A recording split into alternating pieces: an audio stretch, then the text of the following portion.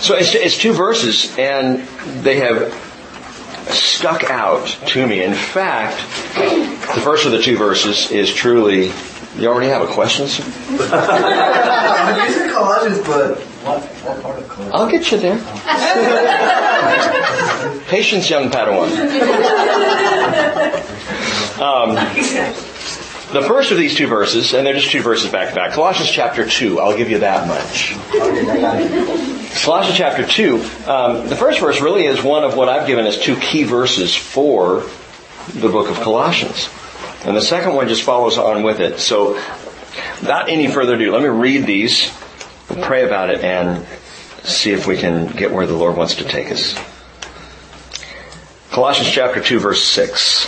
Therefore, as you have received Christ Jesus the Lord, walk in Him, having been firmly rooted, and now being built up in Him and established in your faith, just as you were instructed, and overflowing with gratitude. As you have received Christ Jesus the Lord, walk in Him. Father, I love those words because it's something I can do. You didn't tell me to run. You didn't tell me to fly. You didn't tell me to charge. You didn't tell me to do great heroic things. You just said, walk in Him. I can do that, Lord. And I would pray that you would give tonight, that your Spirit would give us a dispensation of your grace. That each of us would hear, myself included, would hear what you want to say, what you want to speak to our hearts. You would direct our thoughts. And there may be something in these notes and in this teaching and in this processing, Father, that's completely other than what I was thinking. That's fine. Because it's your word and it's your will that we want to align ourselves with. So, Holy Spirit, we invite you to be in this place as we know you are, Lord Jesus. We have gathered in your name. We invite you to speak to us, to touch hearts, to draw us closer to you in Jesus' name. Amen. All right, question. Are you tired of being called millennials yet? Yes. So you show of hands, I'm sick of the whole... Okay, good. Some of you maybe like it. Some of you are not millennials, you know. Here's the thing. Get used to it, because there's nothing you can do about it. You're born in a certain time frame. You're of that generation. Tag millennial, you're it. At least you're not like me, a boom Xer. I'm a boom Xer. I literally was born in the crossover years between the baby boomers and Generation X. And there are some sociologists that would say, well, because of the actual date of my birth, 1964, because in 64, that was the tail end of the boomers, that, Rick, you're really a boomer. And others would say, no, you're right on the front edge, you're Generation X. And I actually related more to Gen X in many ways. I did youth ministry in the 80s and 90s with Gen X. I loved it. You know, I could relate. I got it. The angst-filled Seattle grunge, kind of scruffy, jagged little pill, ripped jeans, you know, flannels. Love the flannels. Kurt Cobain, the whole just kind of edgy, not quite happy with the way life is, but we're going to get through it. Generation X. I got that and related to it. Generation X was told they would never amount to much. You know, a lot of them were doing drugs in the 70s. I mean, you know, kind of coming up through that and just not a lot of hope and just kind of fighting back with that edginess. Gen X, you're not going to amount to much, but millennials were the promise. Millennials were the generation we were all told, this generation coming up, oh wow, they're the ones who are going to do it. They're going to take us. They're the heroes. This is what sociologists were all saying. Everyone was looking forward to your generation, to what the millennials would do and who they would be. The promise was there. 1997, sociologists Neil Howe and William Strauss, and I think I may even have mentioned them all to you before. Fascinating, they wrote a landmark book called The Fourth Turning. And I was at the time teaching youth ministry in a college in Southern California, and in that class, it was one of the textbooks that I used, because it was so fascinating to take a sociological view at this generation that was now coming up. A lot of the guys in the class were Gen Xers who would be then ministering to millennials. And so we would talk about these things, and in this text, what they came up with was what they called 4 turnings and 4 generational archetypes. Now, I don't want to get too bookish here, but you need to understand this. It's so interesting. Howe and Strauss went back 500 years of Western American culture and began to evaluate generation after generation after generation over 500 years. And what they discovered, and they show it vividly in this book, is that there are every 4 generations we repeat. Every 4 generations, there's an archetype, 1, 2, 3, 4, and then the 5th is just like the first. Now, I'll describe it to you this way. 4 archetypes: hero, prophet, artist, and nomad. Which I know it's generic, but from a sociological perspective, each generation took one of those labels and repeated it again and again for 500 years, at least in Western culture. We just keep going right back to the same thing.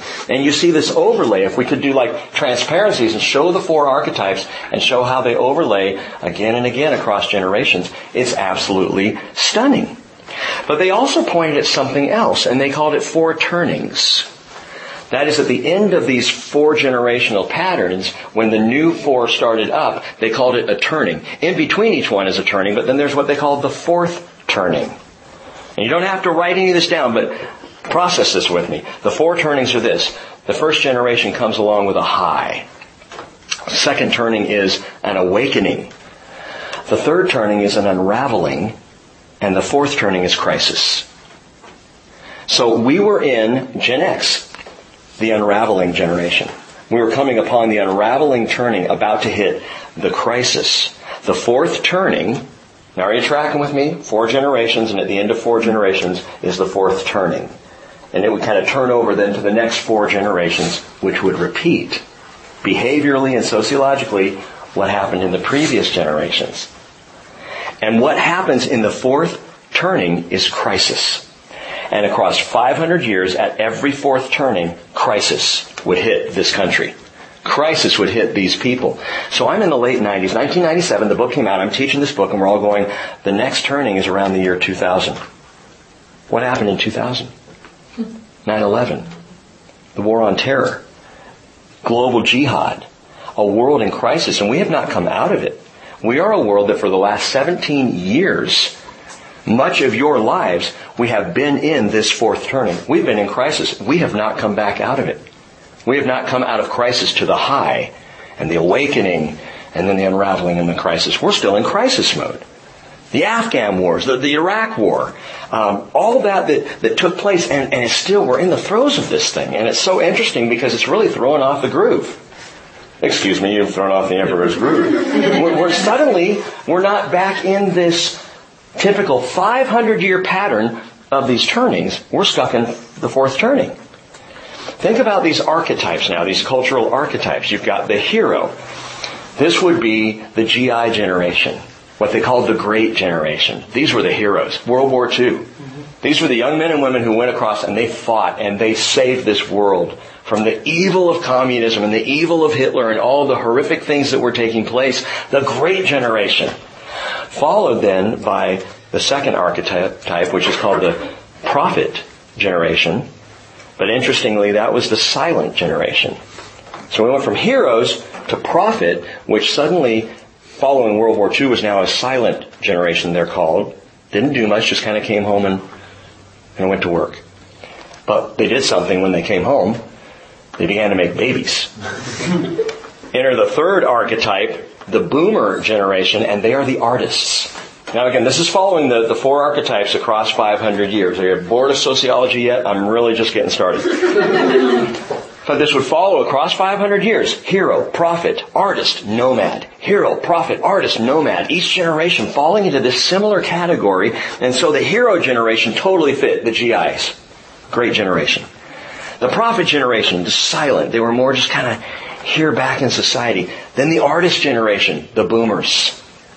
You know, making the music, having the kids, and those kids are growing up and they're very artistic, and that really did fit with the boomer generation. Then along comes Generation X, the nomads. There's no place for us. We don't fit. Jagged little pill. You know, I mean, that was the mentality that Alanis Morissette, man, she nailed it. Because that's what everybody in my generation or at least the generation right after me, if I'm a Boom Xer, everybody was feeling that. And in that place of nomad, guess what that means for millennials? Hero, prophet, artist, nomad, hero. The millennial generation, your generation, is supposed to be the heroes. And no offense to anyone here, because I'm talking in generalities, I'm not talking personally, but I have to ask the question, what happened? Why is the millennial generation not heroic? Again, I'm not saying any one of you are not. There are always heroes and artists and nomads in every generation, okay? But as a genre, as a group, as a sociology, where are the heroic millennials? You got John Mayer writing songs like We're Waiting on the World to Change. Why aren't you changing it?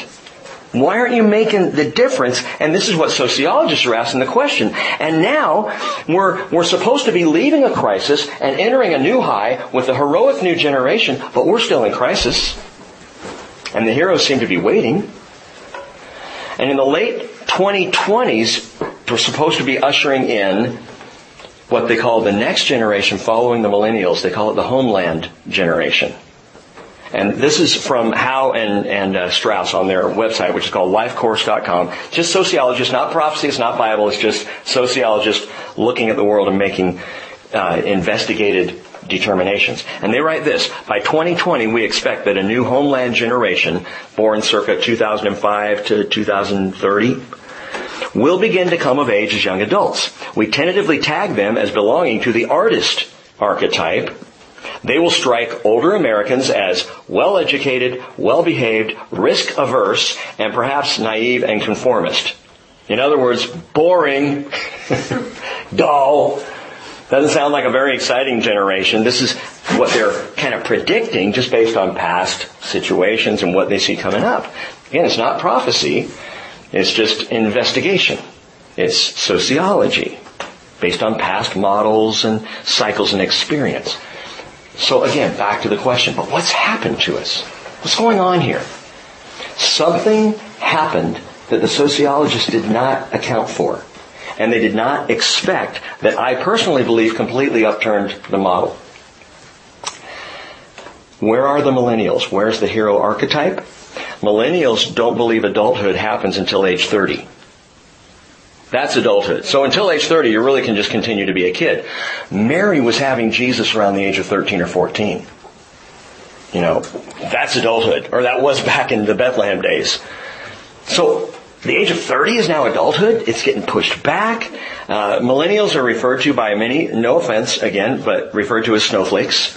In need of safe zones and non-offensive education. I mean, that's what we hear. That's what people talk about. I'm not saying you all, because you're here and you're actually willing to think. But another thing about millennials, they're said to have two selves. This is very recent. Two selves. The real self and the digital self. Which is not the real self, but it's the one we hide behind every time we go on the internet.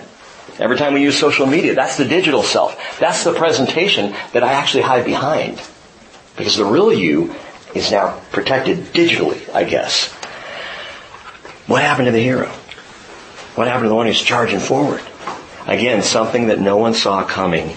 The info age was completely overswept by the instant age. The digital age. And we still call it the age of information, but it went from information being something that you went to a library and dug through the files to discover to being at your fingertips. It's right there. Where's my cell phone? Oh no, where's my cell phone? That's called nomophobia. I don't know where my phone is, so I'm freaking out. It's right in the palm of our hands. Anything you want to know. You're watching a show. Who is that guy? What movie has that guy been in before? Google. Oh, okay. And you got instant information. It's the Amazon Prime, immediate delivery, no need to wait, 147 character tweet, digital handheld virtual age. That's where we are. And suddenly we went from 500 years of this flow of repeating patterns to this explosion of information and digital age and things moving at lightning speed and nothing's fast enough. Now we're working on 5G. I don't even know what G is. I'm like, my phone works G. But it's 5G. Everything in this generation is now and nothing can wait. There's no looking forward. I remember looking forward to Christmas because it was the one of 2 times a year I would get new toys. Christmas in December and my birthday in September. So on December 26th, it was like, man. But you would wait. It took time. Here's the thing. There is no such thing as instant heroes. Heroes do not just instantaneously pop up. It's bred in. It's long term. It's developed. And into all of this instantaneous, digital, lightning fast stuff that's happening in our culture, God says to you, God says to me, as you have received Christ Jesus the Lord, so walk. Walk. Walk. Are you kidding? I mean, if I don't get a close parking space at Costco, I don't have time to be walking from the back 40. There are times I walk out the front door of my house. We have a long driveway, 400 meter driveway.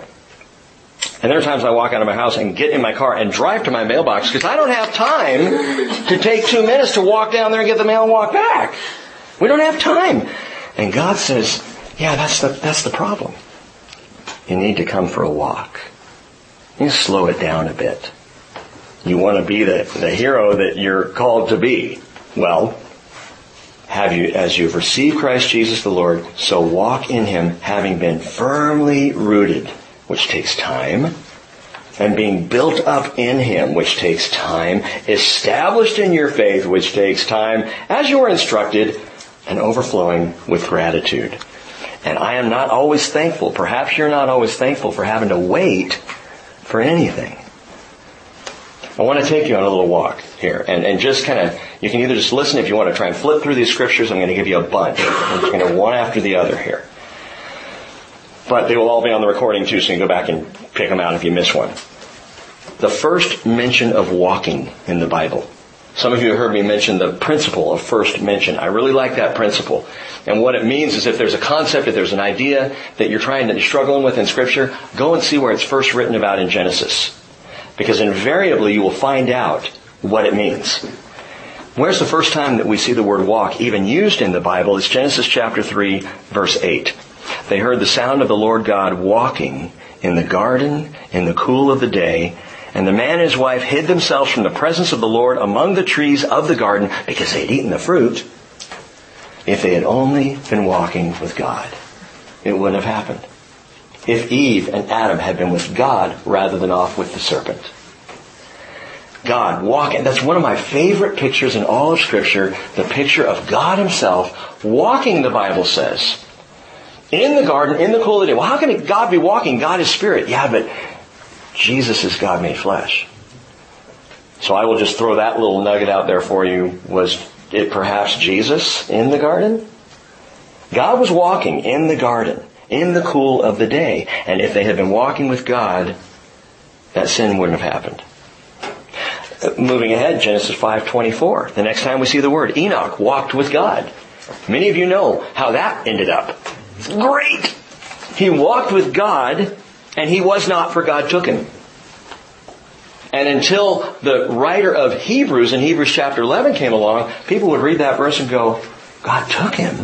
What does that mean? First man raptured. He was walking with God.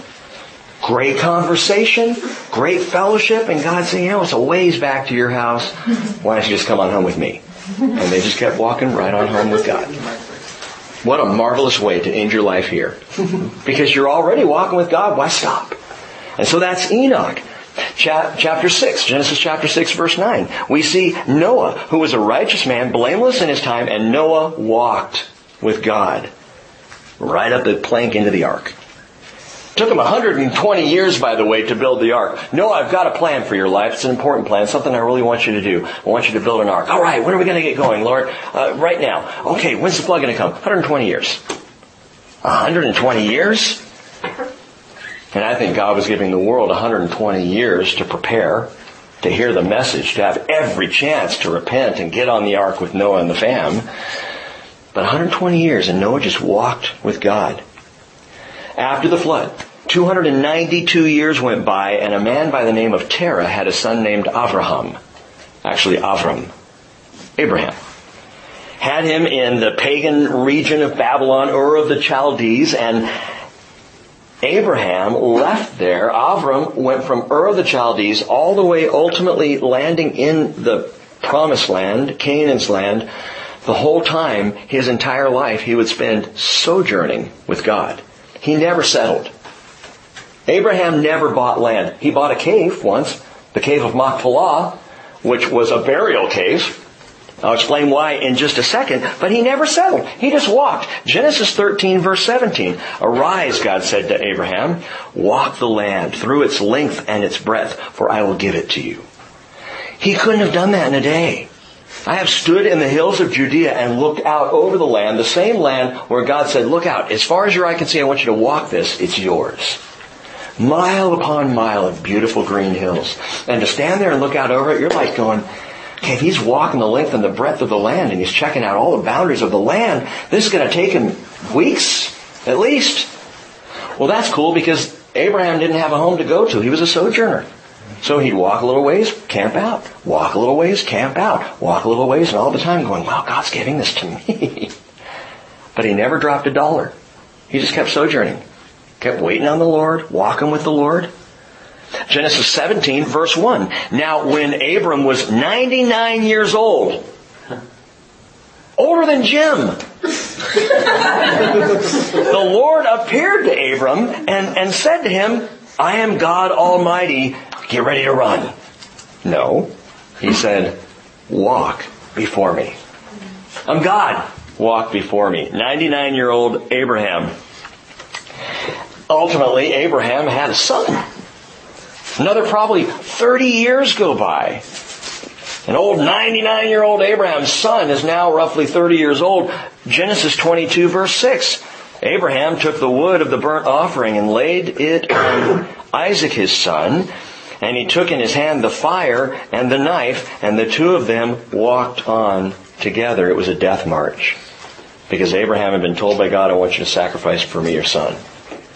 And so they started walking. And Isaac's hauling the wood.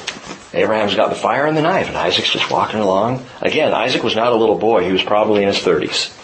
And they're walking along together.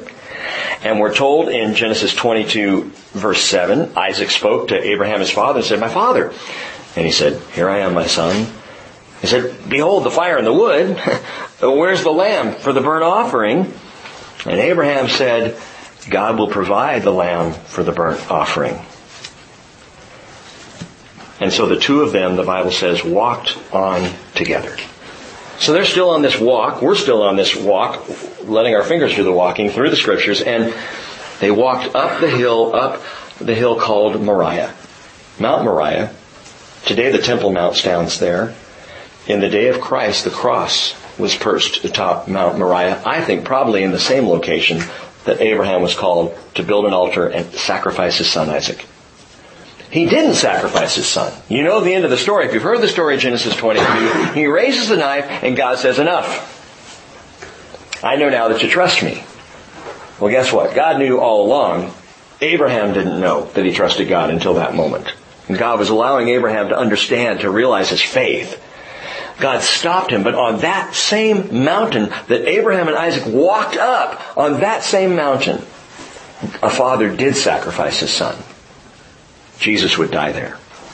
2,000 years later. Abraham, as he's now called, didn't sacrifice Isaac, but he did teach Isaac to walk with God, and Isaac walked with God. And then Isaac had a son named Jacob, who walked with God until his name got changed to Israel. All these men walking with God, their wives walking with God, and the only property, I told you I'd tell you this, the only property that Abraham ever bought, the cave of Machpelah, as a burial cave. Why?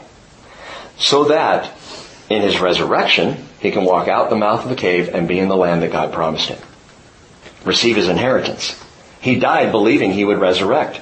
And so he bought the cave because he wanted a quick exit into the land that was given to him. Skip ahead to the end of the beginning, the end of Genesis, and you come to old Jacob. And he's about to bless his sons. Genesis 49 and 50, some of the greatest prophecy in Scripture. This old man blessed his sons, and what we see play out in Israel across history is stunning. But in Genesis 48, He's blessing Joseph, who he's now come back in contact with. And I don't want to bore you with, but the whole story, Joseph went down into Egypt and was sold into slavery by his brothers. And then there was a famine, and ultimately Jacob, who thought Joseph was dead, and the brothers, they come down to Egypt, and there's Joseph, and that's the short version. But now Jacob is close to death, and he wants to bless Joseph. So he lays his hand on Joseph, and he blesses him. And then he's going to bless Ephraim and Manasseh. And he lays his hands on them like this, crossing his arms and blessing the younger over the older, which is scripturally humorous, but not time to explain why. And in Genesis 48, verse 15, we're told that Jacob blessed Joseph and said, "The God before whom my fathers Abraham and Isaac walked, the God who has been my shepherd all my life to this day." What does a shepherd do with a sheep? Drive them? Run? He walks with them. He says, "The angel," oh, this is interesting, "the angel who has redeemed me from all evil." What angel can redeem anybody? The word is malach in the Hebrew, and it's speaking of Jesus. Jacob recognized Jesus as the redemptive messenger from God. "And the angel who has redeemed me from all evil, bless the lads," he says, "and may my name live in them, and the names of my fathers, Abraham and Isaac, and may they grow into a multitude in the midst of the earth." You see, the point is this: God loves a good walk.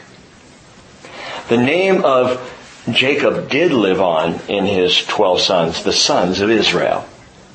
To this very day, the 12 tribes of Israel, the name lives on as he sought for it to, because Israel has been on a long walk with God. When we were studying these verses in Colossians on Wednesday, I believe it was, or last Wednesday, made the point that God even then took the sons of Israel into the wilderness and made them walk for 40 years to learn how to trust Him. That's how important it is to just walk with God. But who's got time for that now? I mean, taking a walk, power walking maybe. That's okay. Or a 15-minute burn on the treadmill, I can do that. But to take a long walk, I don't know. Another 2,000 years passed and people were still walking. You realize that Jesus, when He came into the world, He brought the greatest message ever to be heard, ever to be spoken, the gospel, the good news of our salvation, into the world in an age without high-speed internet. Into an age that had no 5G data transmission. No social media. No 24-hour news source. No way to get the word out but for one person to tell someone else. And for that person to tell someone else. For the word to literally be walked out. That's when Jesus chose to come. He could have come right now. He may still. Of course, if He comes right now, He's taken us out and it's over. But He could have come the first time in 2017.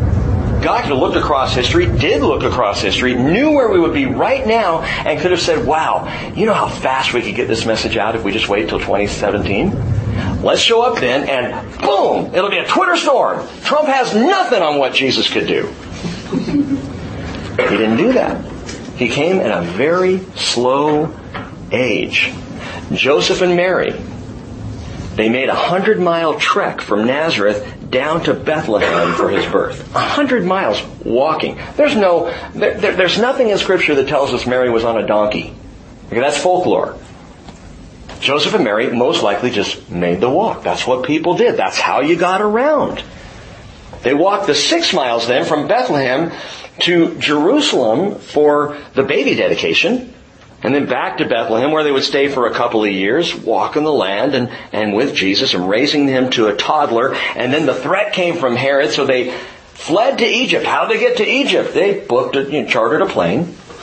No, they walked. They walked down to Egypt. When the threat was over, when Herod died, they walked from Egypt all the way back up to Nazareth and settled there, and the boy Jesus grew up quietly. Nobody knew. He was under the radar, just growing up with his carpenter dad, his mom there in Nazareth. Joseph and Mary's son, we all know him. That's Jesus. He's nobody special. Every year, 3 times at least annually, they made the pilgrimage to Jerusalem, 100 miles. They would walk down to Jerusalem for the pilgrimage feast. There were 3 of them. Pesach, which is the Passover and Feast of Unleavened Bread. And then Shavuot, the Feast of Weeks, that was 50 days later. They had to turn right around and come back. And then in the fall, Sukkot, the Feast of Tabernacles, they left Nazareth. They would walk all the way down to Jerusalem, enjoy the feast, and all walk, make the pilgrimage back home. 3 times a year, every year, on their feet.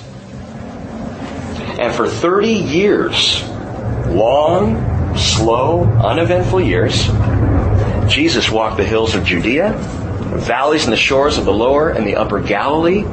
He didn't stray much further than 30 miles from his home, except when they went down to Jerusalem. In fact, Jesus' ministry, with the exception of in Jerusalem, all took place within about a 15-mile radius. The whole thing. And as an advisor to God, I would be saying, Lord, that is not how to do this. You got to move the Word. You got to get it going. We don't have time for this. 30 years of just walking. And everywhere Jesus went, He walked. Matthew 4:18, as Jesus was walking by the Sea of Galilee, He saw 2 brothers, Simon, who was called Peter, and Andrew, his brother, casting a net into the sea, for they were fishermen. He's just walking by. And He says, hey, follow me. So they got on their bikes, and they rode off. They just walked. His primary ministry in the Galilee was a walk between 3 villages. The villages, Capharnaum, that's Capernaum, Bethsaida, and Chorazin. Chorazin was about 2.5 miles away from Capernaum. Bethsaida was about 6 miles away, and between the 3 there was a triangle, and Jesus just went from one to the other, to the other, to the other, to the other. Sometimes He made His way out to Cana in Galilee, about 16 miles west of there. Sometimes He returned down to Nazareth, not often after being kicked out. But He would go back down to Nazareth on occasion. That's about a 27-mile journey. In Israel, we did this Tri-City trek one day. We planned it on the tour. I was real excited to teach in Capernaum, Bethsaida, and Chorazin, all 3. Do them kind of in order and kind of follow Jesus' steps. And so we got on the bus and we got to Capernaum and we did the teaching there. And we went around Capernaum and we got back on the bus. And we went then over to Bethsaida, a little bit further out, 6 miles, and settled there, and we did some teaching there and walked around Bethsaida. Then we got back on the bus, shot over to Chorazin, ended the day there, more teaching at Chorazin, and by the time we were done, we were beat. And we had a bus! You guys remember that? I mean, and I was dead set, we're going to do all 3 in one day, and it was not an easy task. Usually groups go to Capernaum, forget the other 2. And we did all 3 and went through that, and it was exhausting. It was wonderful. I enjoyed it. But Jesus spent 3 years walking between these 3 villages, primarily 3 times a year down to Jerusalem. Walking everywhere He went, slowly teaching the Word. People started to come out of the woodwork. They started to hear the Word taught. They started to want to hear the Word. They got hungry for the Word. The Word began to get implanted. Lives were being changed. People were being healed. And He's just walking. He's just walking. In Capernaum, Jesus healed the lame man. Remember what He said? Matthew chapter 9, verse 5. Which is easier, to say, your sins are forgiven, or to say, get up and walk? But so that you may know that the Son of Man has authority on earth to forgive sins, He said to the paralytic, get up, pick up your bed, and walk. And then there was the night Jesus took a shortcut across the Sea of Galilee. He was still walking, just this time on water, It's just absolutely marvelous. And my favorite reference verse to Jesus walking on water, Mark chapter 6, verse 48. This cracks me up every time I read it. Seeing them straining at the oars, for the wind was against them, at about the 4th watch of the night, He came to them, walking on the sea, and He intended to pass by them. Isn't that the best? I mean, can you get into the mindset of Jesus there? I'm going to beat Him to the other side. And when they get to the beach, I'm going to be standing there. What's up, guys? Whoa! And He intended. He was really just kind of doing His thing. But He saw them straining at the oars, and the compassion of Christ pours out. And so He goes, hey guys. And they're like, whoa, it's a ghost. And they're freaking out, until He points out that it's Him. But you know what that indicates about Jesus? He's walking across the sea. He intends to pass by them. That tells me a couple of things. One, that Jesus was never about the show. He wasn't walking on the water to show off. He was walking on the water to get to the other side. Because He had already sent them on ahead and there weren't any boats available. So, okay, off He goes. Wasn't about the show. The other thing it tells me about Jesus is he's probably done this before. Ever think about that? That maybe he didn't just walk across the Galilee once, but had done it many times. It was a normal walk for Jesus, but nobody knew. Just made it a little easier on him. I'll meet you guys over at Bethsaida. Wow, it's a long walk for you, Lord. Yeah, I'll be there. Whatever the case, Jesus walked. And oftentimes Jesus walked way out of his way because he had an appointment that nobody understood that he had. Like when he met with the woman at the well at Sychar, Jacob's well, that was way out of his way. That was off the beaten path. That was not where they were headed at the time. But Jesus had an appointment, so he walked there. Or the time he went up to Tyre and Sidon to come back around down to the Galilee, well, that's like Lebanon, gang. I mean, that's way north. He had to go up there. Why? Because there was a Syro-Phoenician woman up there who needed some healing, whose daughter needed some healing. Jesus made the trek. He went out of his way. He walked where he needed to go, always the right place at the right time. Tyre, Sidon, down to the Decapolis, over to Jacob's well, out of his way to meet people in their need that he knew needed him. And he walked. And what's marvelous about all of this is not just that Jesus walked, but listen, because this impacts us directly. Not only did Jesus himself walk, who walked with him? The disciples did. What a marvelous training course. I think about this often. When we are actually walking around Israel, walking around, the Galilee, I imagine them just walking. There's this marvelous path called the Arbel Path. And the Arbel Pass actually it's a beautiful walk. It's got a stream that runs along it, and it's the way that you get from Nazareth through this ravine all the way up into the Galilee. It spills out right at a little city called Magdala, where Mary Magdalene is from. And you walk that path, and on the one side are the cliffs of Arbel, Mount Arbel, on the other side is Mount Nettai, and in between them you come out, and then there's the Sea of Galilee before you. Jesus did that walk. And the apostles, the disciples with him, camping out, talking. We don't have even a 100th, probably not a 1,000th of the things that Jesus taught the apostles. We have what he gave us. But all the conversations. I think Peter is probably very thankful that all the questions he asked are not in the Bible. The things that came up and that they shared and discussed. Jesus, what do you think about this? And he's always just walking and chatting. I mean, what a wonderful way to be with the Lord. That's the picture that he gives us. When he says, as you have received Christ Jesus as Lord, so walk in him. That's the picture. 3 years walking, being with. They would get up in the morning and they'd cook fish and bread by the campfire. And they would walk all day long, and then something miraculous would happen and they'd be stunned. And then they'd be back at the campfire that night talking to Jesus as if nothing had happened. Realizing, 50 lame, blind, and deaf people are now running around healed, and we're making s'mores with Jesus. And it's so real and so common, walking with the Lord. And walking and walking. Jesus only stopped walking in the weeks right before his death. In fact, we're told in John 11, verse 54, Jesus no longer continued to walk publicly among the Jews. He went away from there to the country near the wilderness to a city called Ephraim, where he stayed with the disciples. And so he kind of huddled there in the last couple of weeks. But the day came, and listen to this, as Mark records it, Mark 10:32, they were going on the road going up to Jerusalem. And Jesus was walking. This is the first time you see this in Scripture. Jesus was walking on ahead of them. He's not in among them. He's not doing the casual walk of Jesus. He's not doing the teaching thing. He's out ahead. He is determined. He is heading for Jerusalem. He's on his way. And we're told they were amazed. They're amazed because this was not characteristic of Jesus to be out driving this thing. He was always just with them. Now he's out there ahead. They were amazed. Those who followed, it says, were fearful. Why? Because they're going to Jerusalem and the death threats are plentiful. You go there, Lord, you're going to die. And so he was saying to them, telling them, took the 12 aside, what was going to happen to him. Mark 10:33, behold, we are going up to Jerusalem, and the Son of Man will be delivered to the chief priests and the scribes, and they will condemn him to death and will hand him over to the Gentiles. Guys, that's where we're going. And he's out front. And he's walking, But he's walking with determination straight to his death. Upon coming to Jerusalem, we're almost done with this walk. Upon coming to Jerusalem, Jesus accepted the one ride of his entire lifetime. Think about this. We see nowhere else in the Scripture where Jesus took a ride until he got to Jerusalem and he got on the back of a donkey's foal.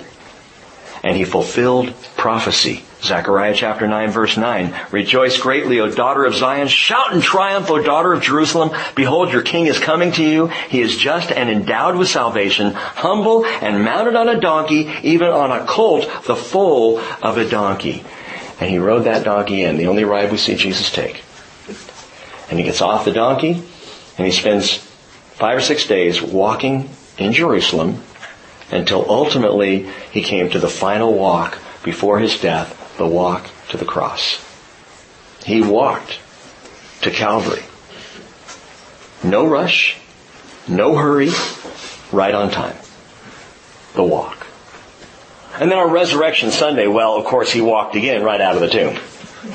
And then that afternoon, he's walking on the road to Emmaus, disguised so that the guys who are walking with him, Cleopas and another guy, are walking, and Jesus just kind of shows up and says, "Hey, what's up?"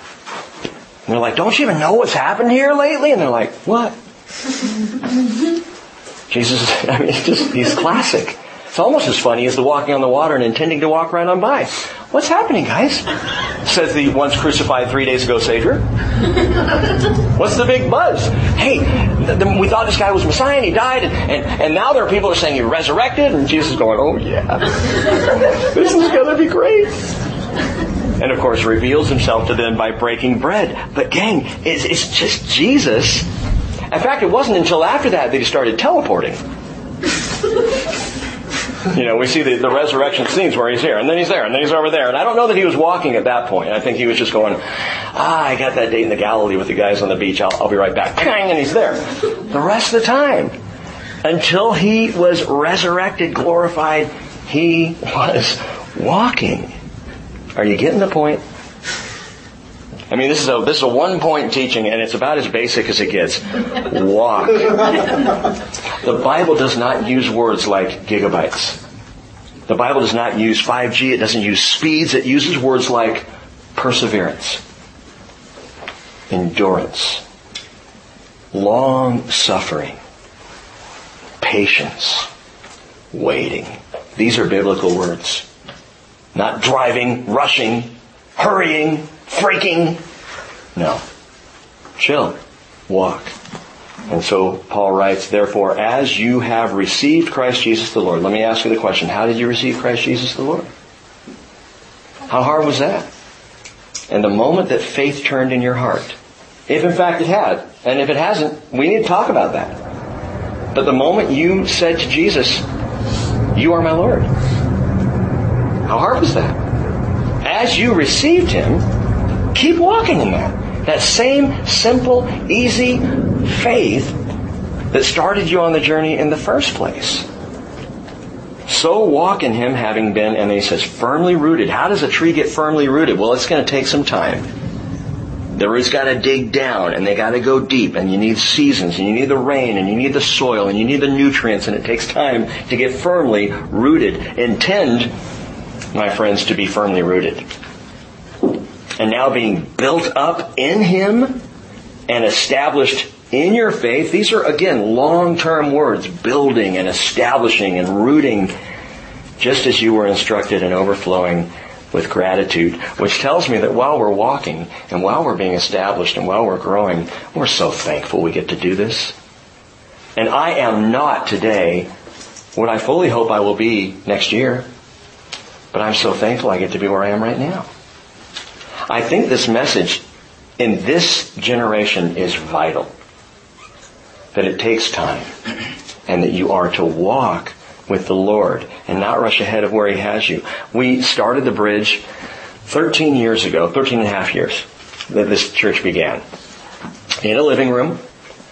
Then moved into the barn. 11 years in a hay barn. Literally having church. It was great. And then God provided this, which is still blows my mind. And we've been in this building now a couple of years. When we started, we opened up Genesis chapter 1, verse 1. And I said, okay, here's the deal. God's told me we're going to teach through the Bible.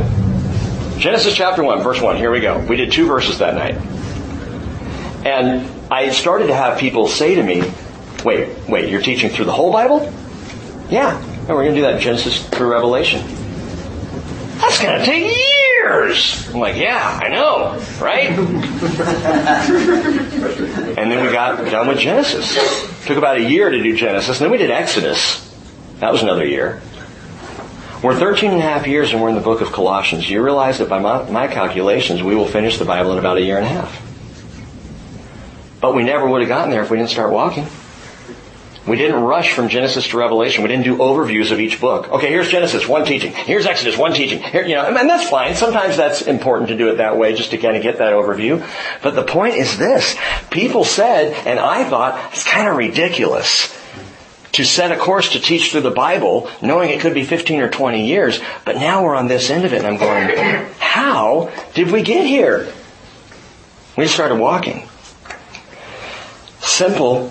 But gang, to me, it is a profound realization that if we hadn't started walking, we would not have gotten where we are. And in the life, in the position that you are at right now, and you guys are all in very different places, mostly though in your 20s, some early 20s, some later 20s, obviously some of us way past 20s, that's okay, but you're in different places, some on the verge of a career, some in the midst of a career, some on the front end trying to figure out what the career is going to be, and all of that, and you're saying, man, I just wish I could be there. And God says, you will. Just walk. You cannot be today what your heart desires to be, even in the Lord. You are only today who you are in the Lord today. You will be there. You will get to that place. Do you realize there are only 2 instantaneous occurrences in the believer's walk? There are 2 things that happen in an instant when you're saved. When you say, Jesus, I accept you as Lord and Savior, you are saved instantaneously. And then you start walking. And the only other instantaneous moment that I can find is when you are eternally changed. In an instant, the word is atomos, which means the splitting of an atom. I mean, it's so tiny. In a moment, in an instant, in the twinkling of an eye, at the last trumpet, for the trumpet will sound, the dead will be raised imperishable, and we will be changed. And that's instantaneous. Instantaneous salvation, instantaneous change, and a long walk in between. Just walk. Walk in the Lord. We are invited to do that. And we will get there. And you do not know today what you're going to know in a decade, should the Lord give us that much time.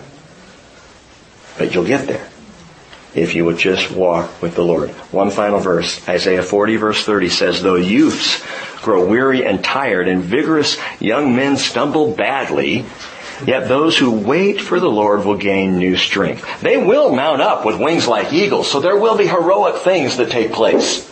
They will run and not get tired, so there will be moments where things move faster than you expected, but I love how it ends. They will walk and not become weary. And you have been invited by Jesus to go for a long walk. And I can think of nothing better to do with a life. Lord, help us to walk with you. Give us the simple faith. Take away, Father, stress, striving, agitation, ambition. Remove from us, Father, all those things that the world tells us you got to move now, you got to move quick, you've got to have it instantly. Give us the patience that leads to thanksgiving.